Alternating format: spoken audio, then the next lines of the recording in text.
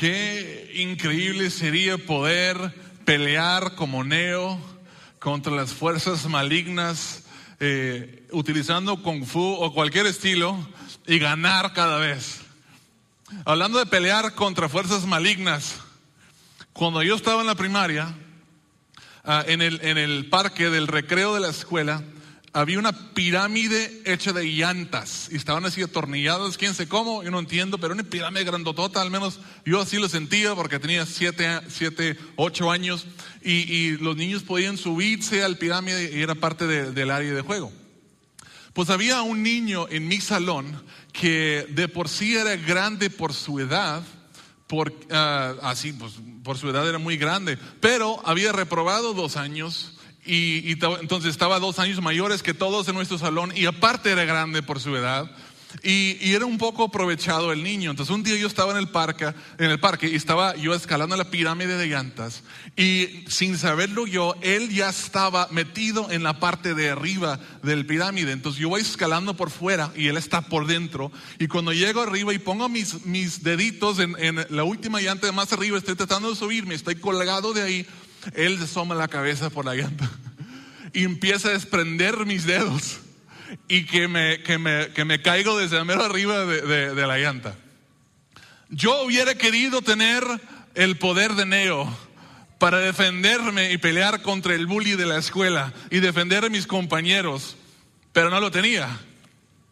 Y yo creo que eso es un ejemplo muy triste de pelear contra fuerzas malignas. Yo nunca he estado en una guerra.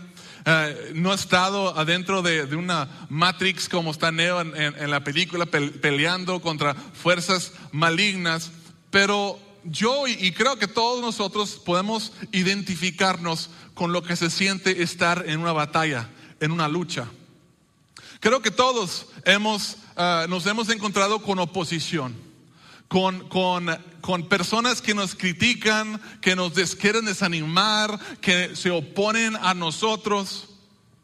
Y no sé, a lo mejor nadie aquí ha experimentado eso, ¿verdad? Yo lo he experimentado, quizás los que están en el campus de Fresnillo saben de lo que estoy hablando, o alguien que está en línea, pero yo he deseado tener fuerzas para poder defenderme y pelear como Neo contra esas fuerzas y superar y vencer y ganar en esas situaciones. En esta serie hemos visto que en realidad todos nos encontramos en medio de una batalla espiritual contra fuerzas malignas en regiones celestiales. Estamos en una guerra.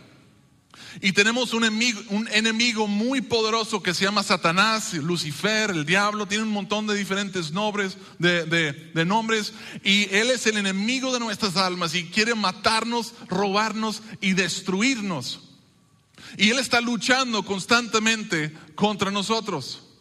Y en mis mejores momentos he podido vencer la tentación, he podido superar los obstáculos, la oposición que viene en mi vida, y me he permanecido fiel y he ganado batallas. Quizás algunos de ustedes pueden decir, yo me identifico, yo también lo he hecho. Pero si les soy honesto, y aquí animamos la transparencia, muchas veces el enemigo ha trapeado el piso conmigo, literal. Muchas veces he cedido ante la tentación. Yo he dicho palabras que han herido a las personas que amo. He utilizado mis ojos y mi lengua y mi cuerpo para hacer cosas que son detestables y ofensivas a nuestro Dios Santo. He sido un mal representante de mi Señor Jesucristo aquí en la tierra en muchas ocasiones. He chismeado contra otras personas. He buscado mi propia justicia. He hecho un montón de cosas que ahora me avergüenzan. Algunas veces he vivido en la victoria y otras veces he vivido derrotado. No sé si alguien se identifica con lo que estoy hablando. A lo mejor soy el único que lucha con esas cosas. Gracias por ser transparentes, por ser valientes. Yo he luchado. Ahora, una pregunta que yo me hago al estar analizando y preparando para ese mensaje es: ¿por qué a veces tenemos victoria y otras veces no podemos ganar. O sea, ¿por qué a veces sí y otras veces no? Somos completamente impotentes, parece ser, contra esos ataques, contra la tentación, contra las malas influencias en nuestras vidas. Y la respuesta en parte creo que es, es que la victoria o la falta de victoria en estas áreas de las cuales estoy hablando están vinculados directamente con un poder sobrenatural que todos los que somos hijos de Dios tenemos acceso a tener. Y es posible tener este poder del cual estoy hablando. Y cuando tenemos este poder, literalmente no podemos perder. Es increíble, cuando tenemos este poder no podemos perder. Pero también es posible no tener el poder o perder este poder, y cuando eso sucede es imposible ganar. El enemigo y la tentación y los ataques y la posición y los pensamientos negativos van a venir, y si no tenemos este poder no vamos a tener ni una fuerza para oponer, para resistirnos, para permanecer fieles. Y si tú estás cansado como yo estoy cansado, y me he cansado muchas veces de vivir derrotado, de vivir espiritualmente débil, si tú quieres, como yo, superar esos pecados que por tantos años me han dominado, me han mantenido en el suelo, si tú quieres cumplir el propósito por lo cual Dios te llamó, te escogió, te salvó y te creó desde un principio, tú necesitas de este poder del cual yo estoy hablando el día de hoy. Lo necesitamos, es nuestra única esperanza. Ahora, no vas a salir de aquí sabiendo pelear Kung Fu. No es la manera que nosotros vamos a ganar esas batallas. Pero hoy, utilizando la palabra de Dios, yo quiero mostrarles 3 cosas acerca de este poder del cual estoy hablando. Quiero contestar 3 preguntas, básicamente es: ¿de dónde viene este poder? ¿Cómo se recibe este poder? ¿Y cómo usar este poder? De hecho, el título del mensaje de hoy se llama Poder para vencer. Poder para vencer. Eso es lo que yo necesito. Y eso es lo que tú necesitas. Todos lo necesitamos si vamos a poder vencer en esta guerra espiritual. Entonces, para iniciar, ¿listos o no? Quiero contestar la primera pregunta que les acabo de decir, es ¿de dónde viene el poder? Y para esto, yo creo que muchos, especialmente si tienes tiempo dentro de la iglesia o has leído, aunque sea solo has escuchado un poco, si has leído la Biblia, probablemente tienes una idea de dónde viene este poder que hoy les comparto. Pero este poder es el mismo poder de Dios, porque es el poder de el Espíritu Santo. Si están tomando apuntes, pueden llenar el espacio Espíritu Santo. Jesús dijo en Hechos 1:8: pero cuando venga el Espíritu Santo sobre ustedes, recibirán, y díganlo todos. No, qué tristeza me dan. Yo quiero que los escuchen allá hasta el campus de Fresnillo. Todos, ¿listos? Recibirán poder. Como si tuviéramos tantito poder. Eso me gustó más. Es importante saber que, contrario a lo que muchos creen y algunos enseñan, el Espíritu Santo no se nos da solo para que experimentemos un éxtasis emocional. No es el fin, no es el propósito, no es una experiencia. Se nos da con el fin de que tengamos poder. Nos es dado para que tengamos el poder necesario para vencer. Y es muy importante este poder, porque en una guerra espiritual, la única manera que puedes vencer es con poder espiritual. Y el único que nos puede dar poder espiritual es Dios, por medio de su Espíritu Santo, obrando en nuestras vidas, que nos da el poder. Entonces, solo el Espíritu Santo nos puede dar el poder espiritual que necesitamos para vivir una vida espiritualmente victoriosa. Pero viene la siguiente pregunta: ¿cómo se recibe el poder? ¿Cómo se recibe el poder?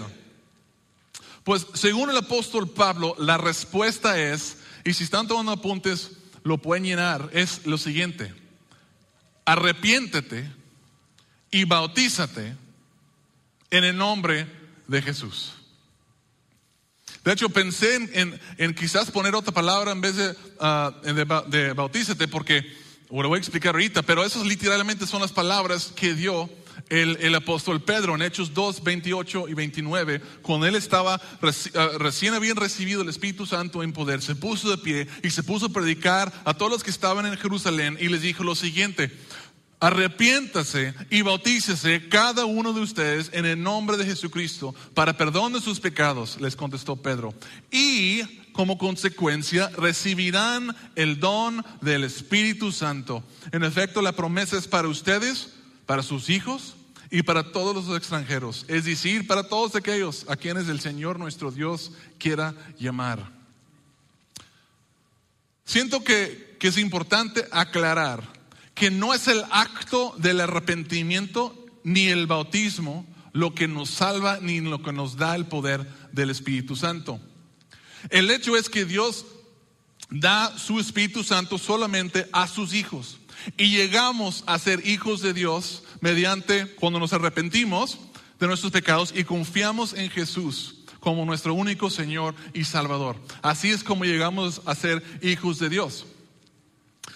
Somos salvos por la fe en Jesús como nuestro Señor y Salvador. Pero la fe que salva, porque es algo que no entendemos muy bien en nuestra cultura, porque escuchamos de creer, solo significa, pues yo creo, ¿verdad? Pero la fe o al creer del cual habla aquí es una fe que se ve, que muestra evidencia, que da evidencia.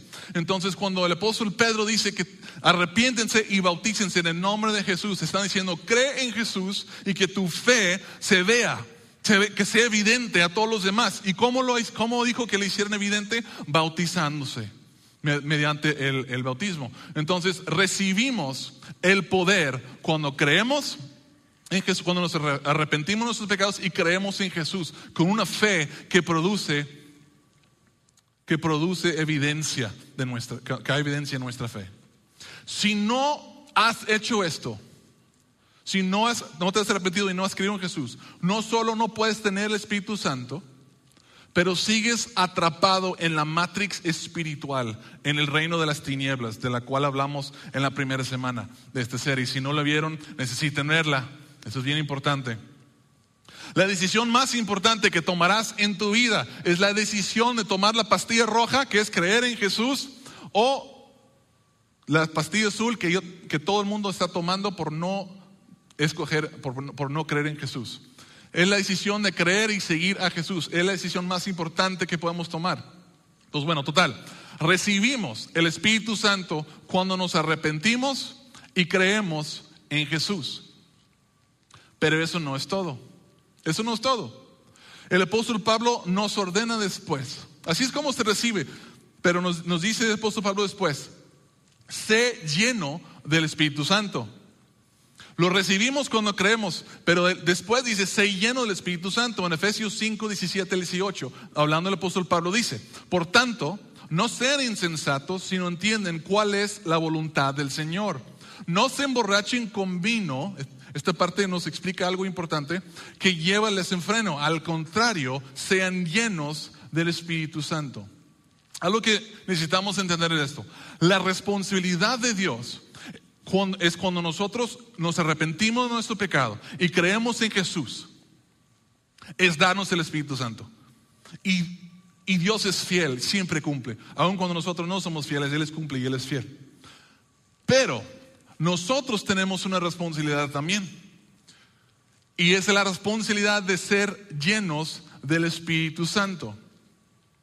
Regularmente llenarnos del Espíritu Santo. Y aquí es donde muchos de nosotros somos infieles, incluso los que tenemos años en la fe. No somos responsables, no cumplimos esta parte que nos corresponde a nosotros. Un ejemplo, así como puedes tomar, tú saliendo de la reunión, donde les guste, pudieran ir y comprar una botella de alcohol, e ingerirlo, tomarlo, y luego el alcohol tomaría poder, estarías bajo el poder o la influencia del alcohol. Pero el alcohol la botella de alcohol no te va a buscar a ti y no va a forzar a entrar en ti. O sea, tú tienes que ir a tomar la botella y tomarla. Y Pablo usa este lenguaje por algo, porque así como el alcohol no se va a meter solo en ti, pero puedes ir a comprarlo, puedes tenerlo en la mano, pero tienes que tomarlo. Nosotros también tenemos una responsabilidad con la parte de la llenura. Hay algunas cosas que necesitamos hacer de manera regular para ser llenos del Espíritu Santo. Ahorita voy a seguir explicando. Pero ¿cómo se hace esto? Bueno, los siguientes versículos, inmediatamente después de esto, Pablo nos dice cómo. Dice, fíjense, anímense unos a otros con salmos, himnos y canciones espirituales. Eso es parte de lo que está hablando. Canten y alaben al Señor con el corazón, dando siempre gracias a Dios el Padre por todo, en el nombre de nuestro Señor Jesucristo. Ok, nosotros no podemos literalmente, Dios es quien nos da el Espíritu Santo, pero nosotros para tener el poder del Espíritu Santo no podemos nosotros agarrarlo y como que nada más abrazarlo y meterlo en nosotros.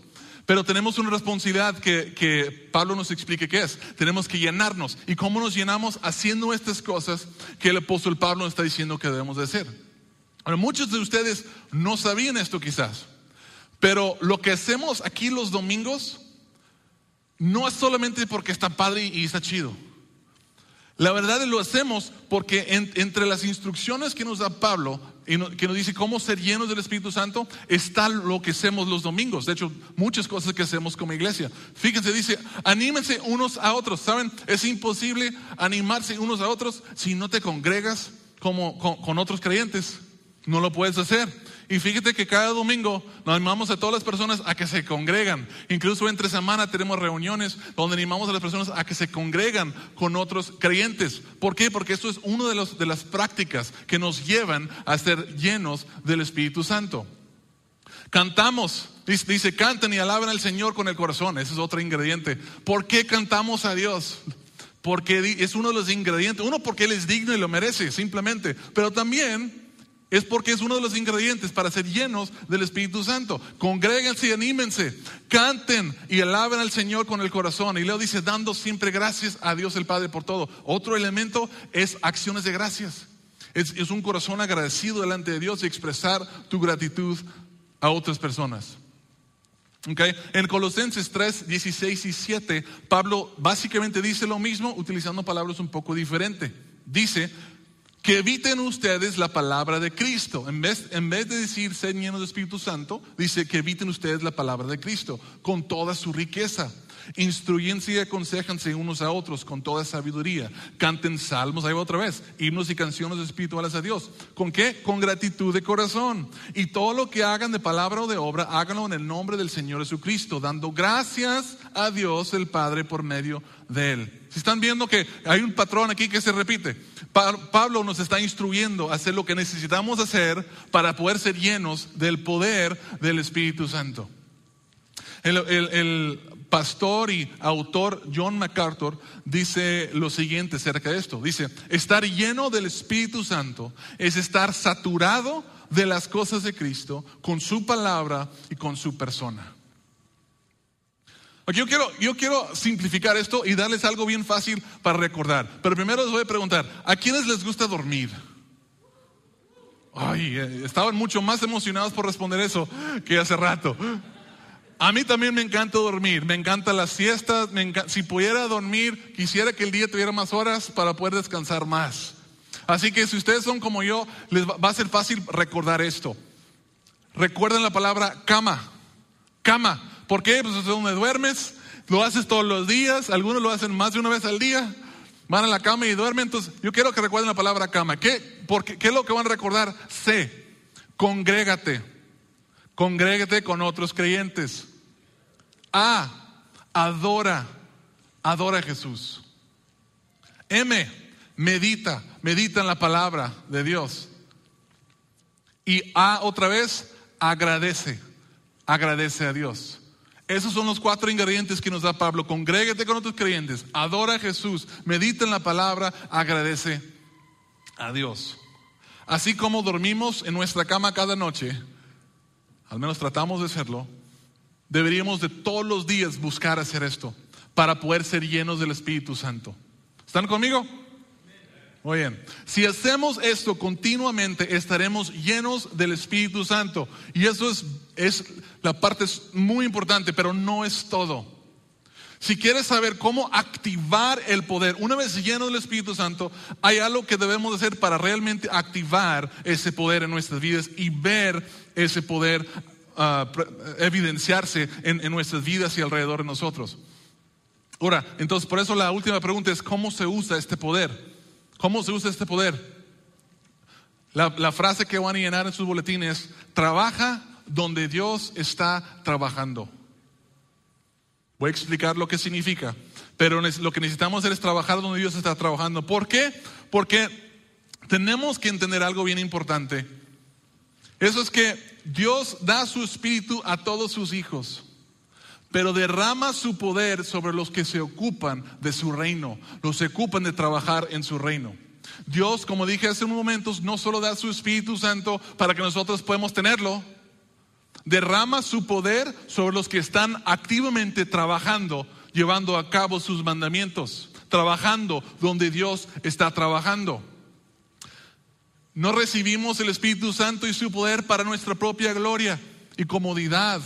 Es para su gloria y solo su gloria. Y Dios es glorificado cuando sus hijos obedecen sus mandamientos. Y Él está muy interesado y más que puesto para derramar su poder sobre nosotros, para que nosotros podamos hacer lo que Él nos ha mandado hacer, cumplir sus mandamientos. ¿Están conmigo? Ok, entonces yo quiero decirles 4 cosas lugares específicos donde Dios está trabajando. Y si tú te llenas del Espíritu Santo, como acabamos de decir, y te pones a trabajar en esas 4 áreas, vas a ver el poder de Dios obrar en tu vida. El número 1 es: Dios está trabajando en tu santidad. Está trabajando en tu santidad. 1 Pedro 1, 15 al 16 dice: más bien sean ustedes santos en todo lo que hagan, como también es santo quien los llamó, pues escrito está: sean santo porque yo soy santo. ¿Qué nos dice esto? Que Dios quiere que seamos santos. Nos ha mandado a que seamos santos. Y Filipenses 1:6 dice que Él está activamente trabajando en nuestra santidad. Fíjense lo que dice. Dice: estoy seguro de que Dios, quien comenzó la buena obra en ustedes, quien inició el proceso, en otras palabras, de santificación. ¿Qué significa eso? Que está sacando el pecado de ti, te está transformando en la imagen de su Hijo Jesucristo. Quien empezó la buena obra en ustedes, la continuará o seguirá trabajando hasta que quede completamente terminada el día de que Cristo Jesús vuelva. Si quieres experimentar el poder de Dios en tu vida como nunca lo has experimentado antes, sé lleno del Espíritu Santo. Cama, recuerden. Y luego ponte a trabajar donde Dios está trabajando. Y Dios está trabajando en tu santidad. Declara la guerra contra los malos deseos de tu propia carne. Sé lleno del Espíritu Santo y vas a experimentar el poder de Dios venciendo el pecado en tu vida, tomando nuevos territorios, venciendo y siendo cada vez más santo. Otra manera de decirlo es: sé lleno del Espíritu Santo y somete a Dios cada parte de tu cuerpo. Haz la guerra contra tu propia carne. Por ejemplo, tus ojos, que sean solo para ver lo que a Dios le agrada. Yo conozco personas que han sido adictos a la pornografía, pero ellos se llenaron del Espíritu Santo y se pusieron a trabajar en su santidad, y Dios les dio el poder para superar esa adicción. Y ahora están ayudando a otras personas a salir de esa adicción y otras más. ¿Por qué? Se pusieron a trabajar en su santidad. Tu lengua para hablar solo lo que Dios le agrada. Hay personas que antes eran incapaces de decir cualquier cosa buena. No podían felicitar a alguien, no podían decir a sus hijos que los amaban, que estaban orgullosos de ellos. No lo podían hacer, pero creyeron en Jesús, se llenaron de su espíritu y se pusieron a trabajar en su santidad. Y ahora lo único que hablan son cosas buenas, son cosas puras, son cosas bonitas. Tus oídos para solo escuchar lo que a Él le agrada. Conozco gente que todo lo que escuchaban era suciedad, y ahora todo lo que escuchan es lo puro. Tus pies para solo huir donde a Él le agrada. Los pies de algunos solo servían para ir hacia el pleito, hacia los problemas, hacia el adulterio, hacia lugares donde no debían ir. Y ahora por el poder de Dios obrando en la vida de algunas o muchas personas, esos pies ahora se utilizan para llevar las buenas nuevas de Jesús a personas, para servir a las personas, para ir a ayudar a otros. Eso es lo que el poder de Dios hace cuando nosotros nos llenamos del Espíritu y nos ponemos a trabajar donde Él está trabajando. Podemos experimentar el poder de Dios en nuestras vidas. Dios quiere que seas santo y Él te dará todo el poder que necesitas para que seas más santo. Pero otra área donde Dios está trabajando en su iglesia. Está trabajando en su iglesia. Mateo 16:18 dice, hablando a Jesús, edificaré mi iglesia. Está hablando de trabajar. Y las puertas del reino de la muerte no prevalecerán contra ella. 1 Pedro 2:5 dice, y ustedes son piedras vivas con las cuales Dios edifica su templo espiritual. Lo digo todo el tiempo, pero lo voy a volver a decir. Una iglesia no es un edificio, son las personas que creen en Jesús, todas las personas que creen en Jesús. Y Dios está edificando su iglesia. Según este pasaje, los hijos de Dios son piedras vivas. Y Dios está edificando un templo espiritual para Él de las piedras vivas. Está trabajando en su iglesia. Si quieres saber dónde Dios está trabajando, mira el que está a tu lado ahorita. Mira el que está atrás de ti, enfrente de ti. Dios está trabajando en su iglesia. Y si nosotros nos ocupamos del trabajo de edificar la iglesia, el poder de Dios se va a manifestar en nuestras vidas y en la iglesia. Pablo dice que cada hijo de Dios es también un miembro del cuerpo de Cristo y cada miembro tiene una función que cumplir. Eso es bien importante también. La iglesia, los que trabajan en la iglesia, no debemos de ser nada más los que estamos en el liderazgo. No solo debe ser el pastor, no unos cuantos elegidos. La verdad es que todos han sido elegidos, para los que están en Cristo, han sido elegidos para ser parte de su cuerpo. Y todos tenemos una función muy importante. Algunas posiciones se ven más y otros no se ven tanto, pero todos son importantes. ¿Saben? Si me ven a mi cuerpo ahorita físico, van a ver cosas. Pero adentro de esta carne tengo órganos que son más importantes, que no se ven. Y así es en el cuerpo de Cristo también. Algunas personas, algunas cosas se ven más que otras, pero todos tenemos un papel muy importante que jugar. Y Cristo quiere que nosotros nos pongamos a trabajar haciendo nuestra parte dentro de la iglesia. Y cuando lo hacemos, experimentamos el poder de Dios en nuestras vidas y en la iglesia. Yo he visto personas que no podían decir 3 palabras en público, convertir, se pusieron a servir, a trabajar donde Dios estaba trabajando en la iglesia, y ahora predican el evangelio delante de multitudes. ¿Por qué? Es el poder de Dios dándoles el poder para hacer eso, enfrentar eso y hacerlo. Se ha visto personas que eran tan malos líderes que ni siquiera su perro lo seguía, o sea, no le seguía nadie, que ahora son en el poder de Dios porque están trabajando y han sido fieles trabajando donde Dios está trabajando. Ahora son líderes de líderes. Es el poder de Dios obrando en sus vidas. He visto personas que fueron abusadas, maltratadas, ser usadas por Dios para traer sanidad a otras personas que pasaron por situaciones similares dentro de la iglesia, sirviendo, trabajando en la iglesia. He visto personas sin ninguna educación formal aconsejar tan sabiamente a personas que se suponía que deberían de saber mucho más que ellos. Es el poder de Dios, su sabiduría obrando por medio de ellos. ¿Por qué? Porque se llenaron el espíritu y se pusieron a trabajar donde Dios está trabajando. Dios está trabajando en su iglesia y Él da su poder a quienes buscan ser llenos de Él y le obedecen a ponerse a trabajar en la iglesia. Está trabajando en tu santidad, está trabajando en su iglesia. Y número 3, está trabajando entre los necesitados. Santiago 1:27 dice: la religión pura y sin mancha delante de Dios, nuestro Padre, es esta: atender a los huérfanos y a las viudas en sus aflicciones. Probablemente no han escuchado de un misionero que se llama George Mueller. Fue un misionero en los años 1800 y su ministerio era atender a los huérfanos. Había mucha necesidad, se puso a servir a los necesitados. Abigail Townsend era una niña cuyo padre le ayudó a este hombre, a este George Mueller, y ella contó este testimonio, esta historia que ella vivió. Dice: una mañana Mueller me condujo al largo comedor preparado para el desayuno, pero no tenía comida. No había nada en la mesa. Estaban todos los niños ahí de la casa hogar, pero no había nada de comida en la mesa. Y él oró: querido Padre, te agradecemos por lo que nos vas a dar de comer. Justo en ese momento alguien tocó la puerta y era el panadero.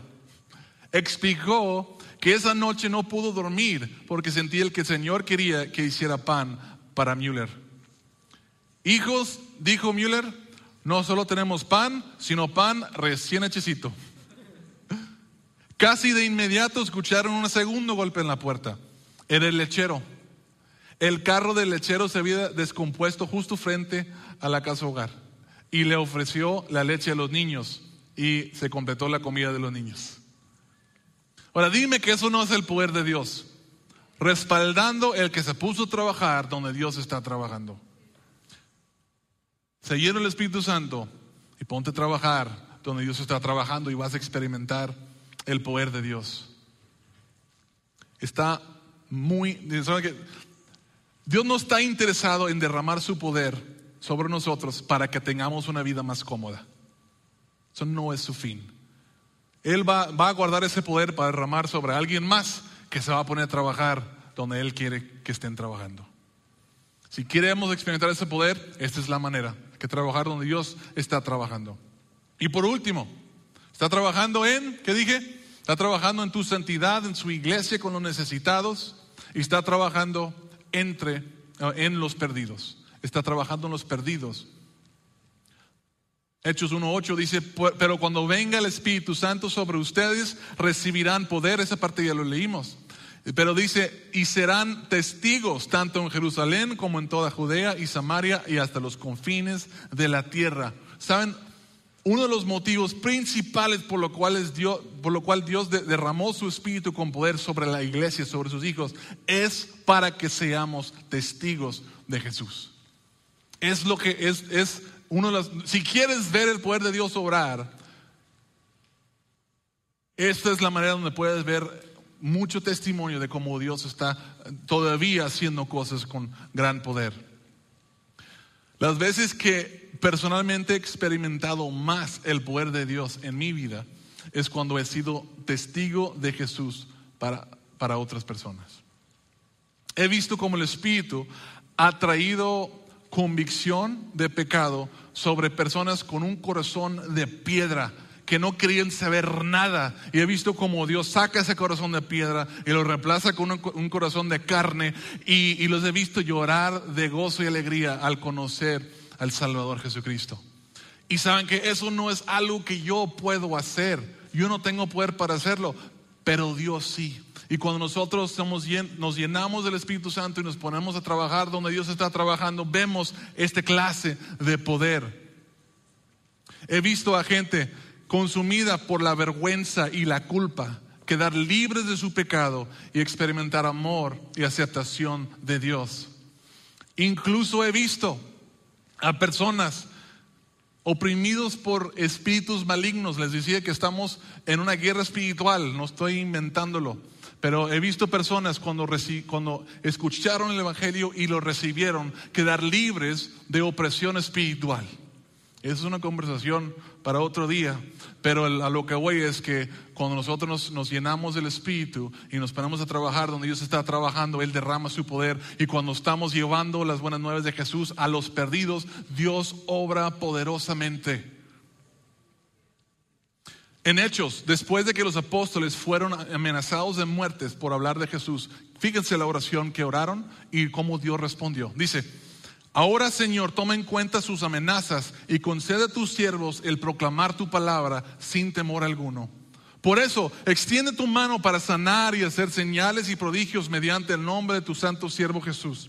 Después de haber orado, tembló el lugar en que estaban reunidos. Todos fueron llenos del Espíritu Santo y proclamaban las palabras de Dios sin temor alguno.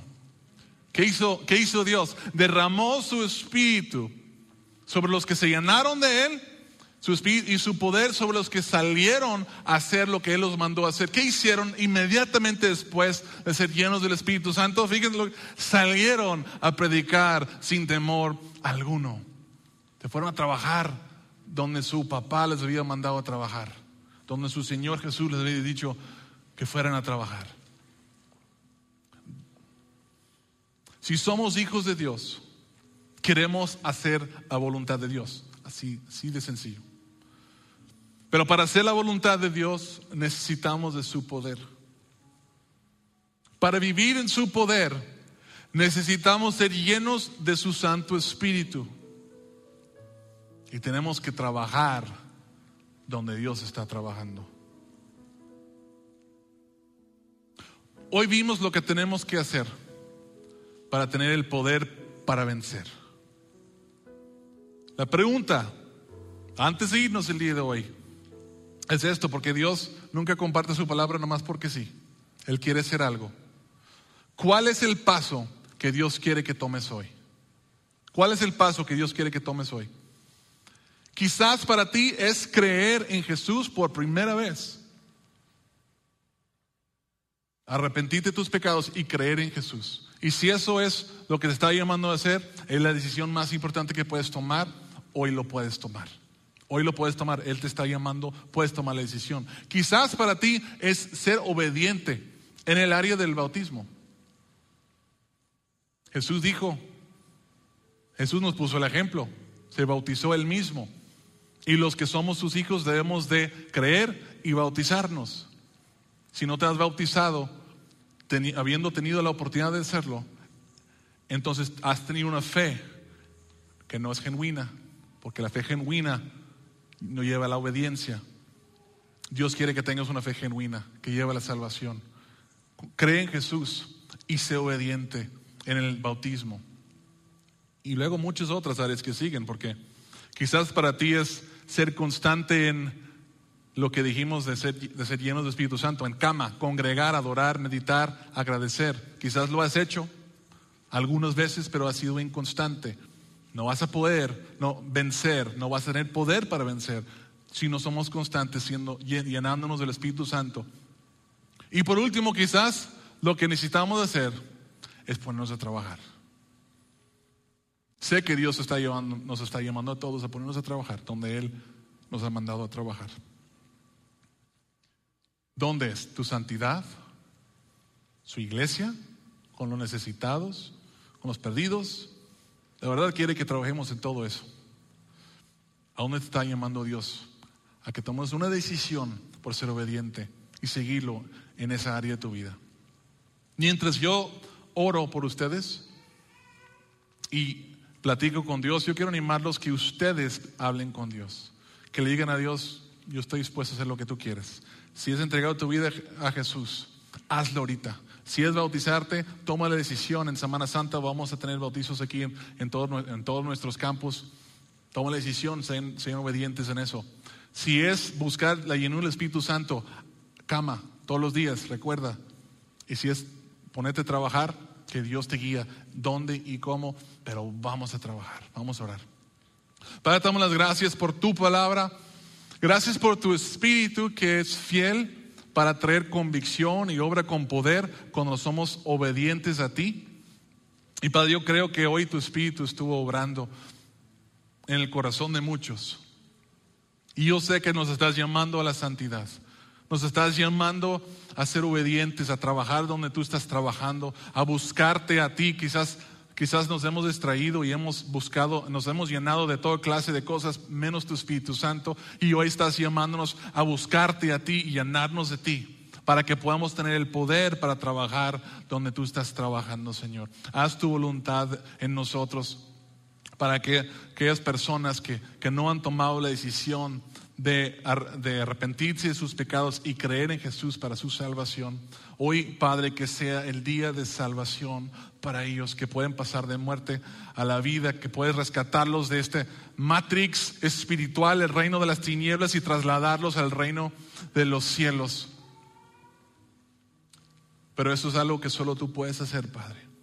Obra en nuestros corazones, haz tu voluntad de nosotros. y te vamos a adorar y te vamos a agradecer por todo lo que haces. Tuya es la gloria. Te amamos y pedimos esto en el nombre de Jesús. Amén. Amén.